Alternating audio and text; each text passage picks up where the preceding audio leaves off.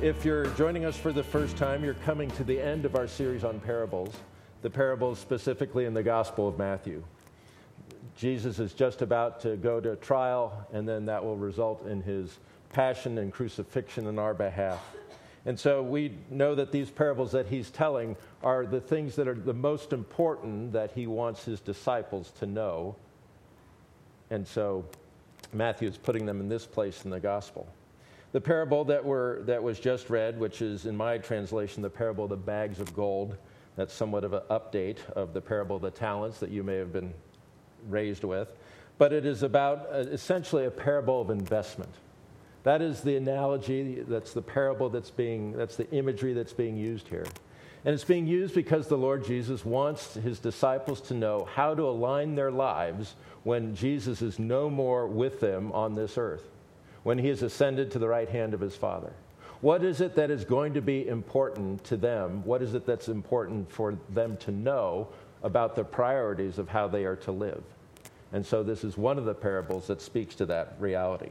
So in the parable of the bags of gold, you know that you just heard Cindy read it. There are 3 servants, and a master comes, a lord who owns the money, the talents, and he gives a different amount to each of them, 5 to one, 2 to another, 1 to a third, and says, I'm going away, I'm entrusting my wealth to you.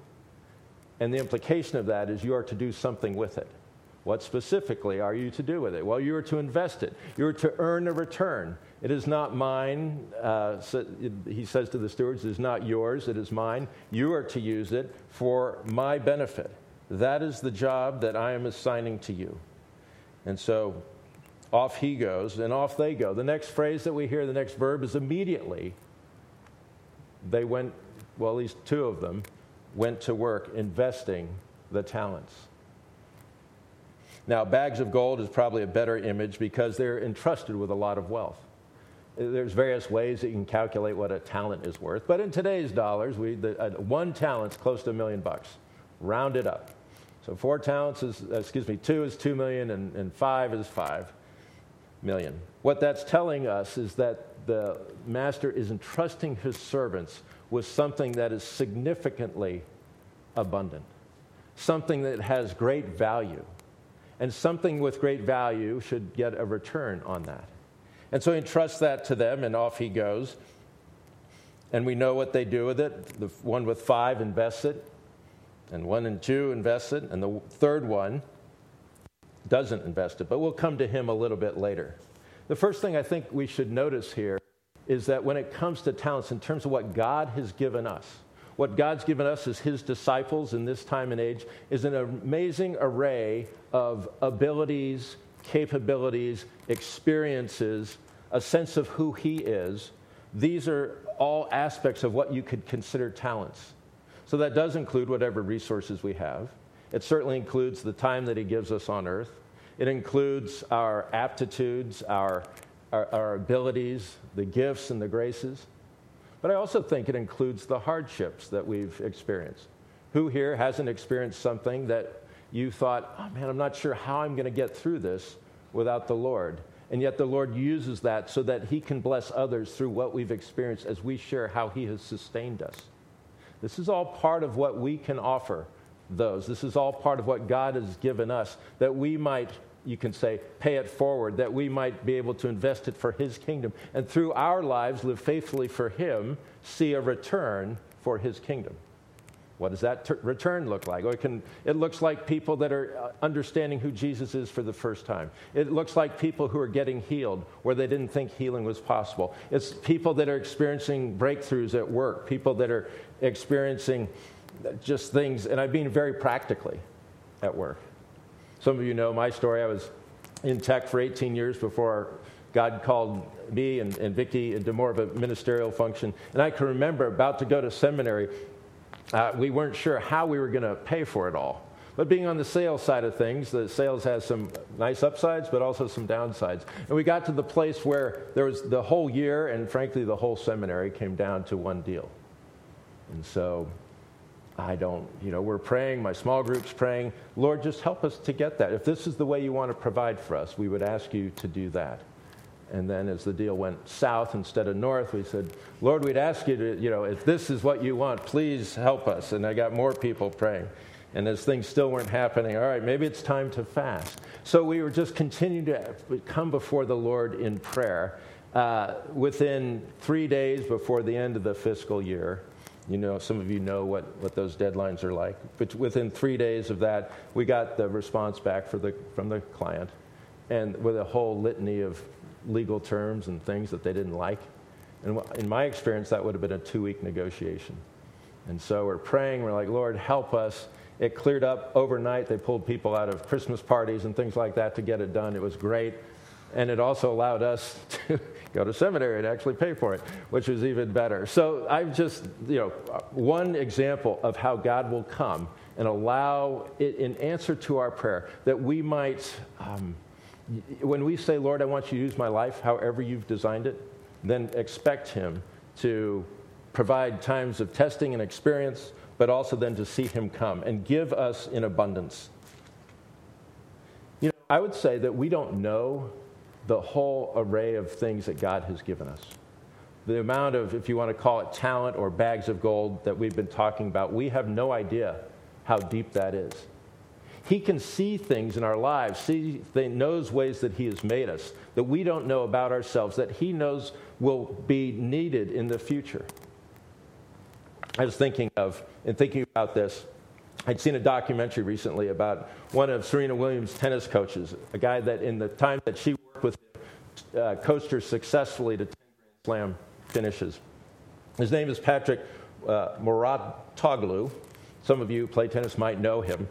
But his own story is rather interesting in the sense that as a kid, he was painfully shy.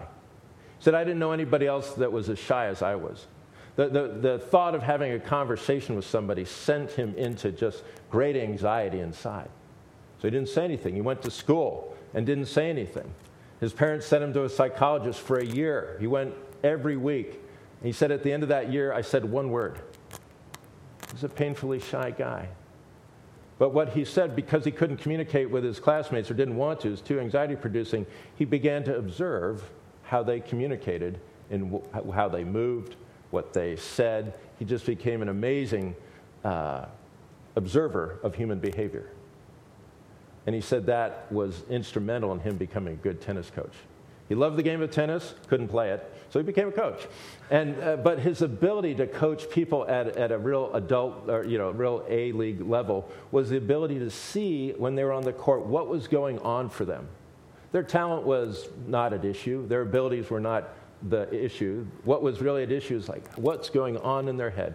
What is it that they need to know about themselves that he could see, that they weren't tapping into? Our Heavenly Father is like that when it comes to the things that he's been giving to us. And he longs to see us move in that direction. He can see where we can't see. He calls us to those places where we can use more of who we are in him, more of what he's put into us. And so the talents, the guy with the 5 talents gets it. The person with the second, the other 2 gets it. And they're putting that immediately in there. The person who doesn't get it is the guy who gets the 1 talent, the third servant. What does he do? He buries it in the ground. If you had $1 million, would you put it in the ground? Hopefully not. But he does that. He buries it in the ground. Because why? Because he's afraid. He says, Master, when the master comes back, he says, why didn't you invest in it? He says, I knew you were a hard person. In other words, you're exacting. You're a judge. I'm afraid of what will happen if I actually fail in this endeavor. I mean, when you're called to invest something, there's risk associated with that, isn't there? There's no investment that's a sure thing. If you ever hear there's an investment that's a sure thing, you should not invest in that. But investment always requires a bit of risk. There's uncertainty about what will happen in the future. And so this third servant doesn't invest. And you might think, well, at least he returned it, so he didn't lose anything.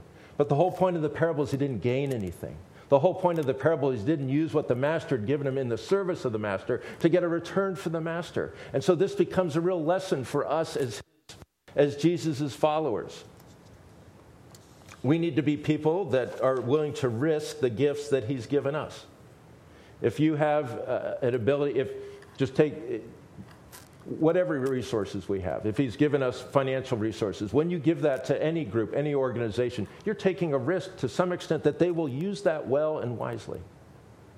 When God puts something on your heart about somebody in your life where some opportunity to speak what is truthful and helpful to them would be appropriate, that's risky. Who wants to hear some of the things that God's put on our heart? Not everybody, particularly if it's challenging. It's not easy. And the closer we are to those people, members of our family or friends group, that can be really hard. But that could be part of the risk that God's calling us to. There's an uncertainty as to the outcome. Or is there an uncertainty to the outcome? You see, what looks risky in an investment kind of context, which is what the parable is about, I don't think is as risky as perhaps we think it is. It may jeopardize, it might strain a relationship, it might be challenging and problematic at one level, but from a service to God and a return on what he's given us, I don't think so. Because for followers of Christ, we don't necessarily use the term risk so much as we use the term faith.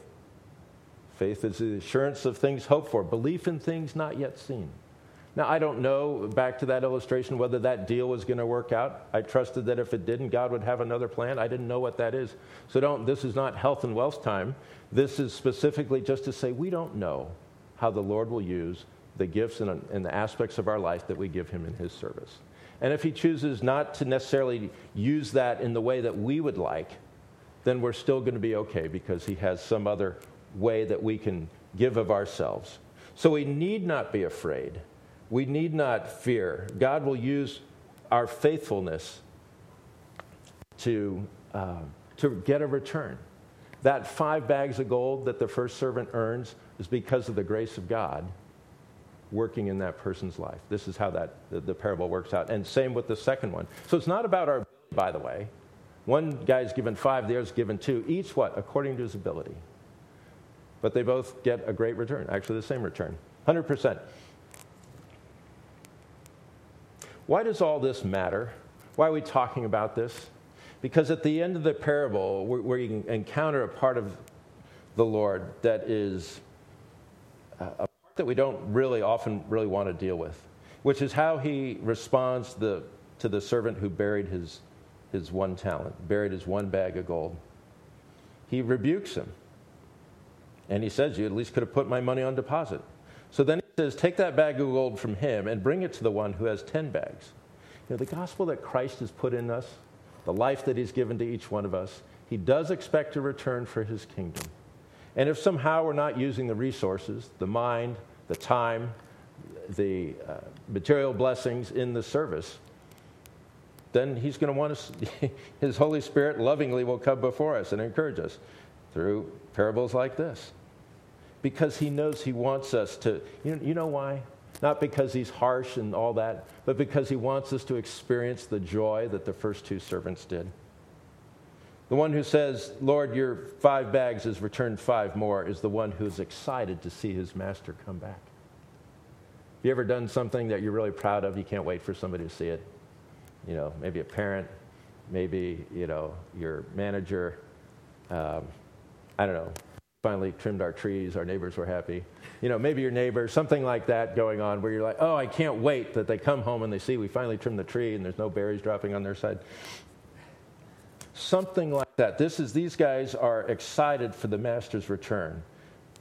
We know that God gives us the grace to earn a return, so we don't have to be fearful about it. We just have to be faithful about it. But for the one who is left, he says this to him. He casts him out. He said, and throw that worthless servant outside into the darkness, where there will be weeping and gnashing of teeth. We cannot escape the fact that this parable ends with a note of judgment. I can't remember the last time I heard a sermon on judgment. And this is not necessarily a sermon on judgment so much as to talk about the fact that judgment is part of this parable. But judgment is not, all of us will be judged. But if you know Christ, it is that we are not condemned. Jesus will say, my blood has covered you because you've given your life to me. But what Jesus is instructing us to do, instructing us to know, is that sense of having, repented and been baptized is also accompanied now by a life of following Christ in faithfulness, a life of investing our lives on his behalf and for his kingdom. You cannot have one without the other. Many people have tried. Some aspects of the Christian religion historically have emphasized just the good works that you do. Others have emphasized the initial faith that you need to have. But the two have to go together. Looking up one commentator's comment on judgment, he said, when you look at what Jesus said, it suggests that human destinies are not so much rewards and punishments for things posed from outside, but they're really the inherent outcome of the choices that people make. If we run after other things, what will the reward be? The servant with the one talent buried it. That probably took him all of a day. So what did he do with the other, however many years his master was gone before he came back? The implication is he wasn't living for his master.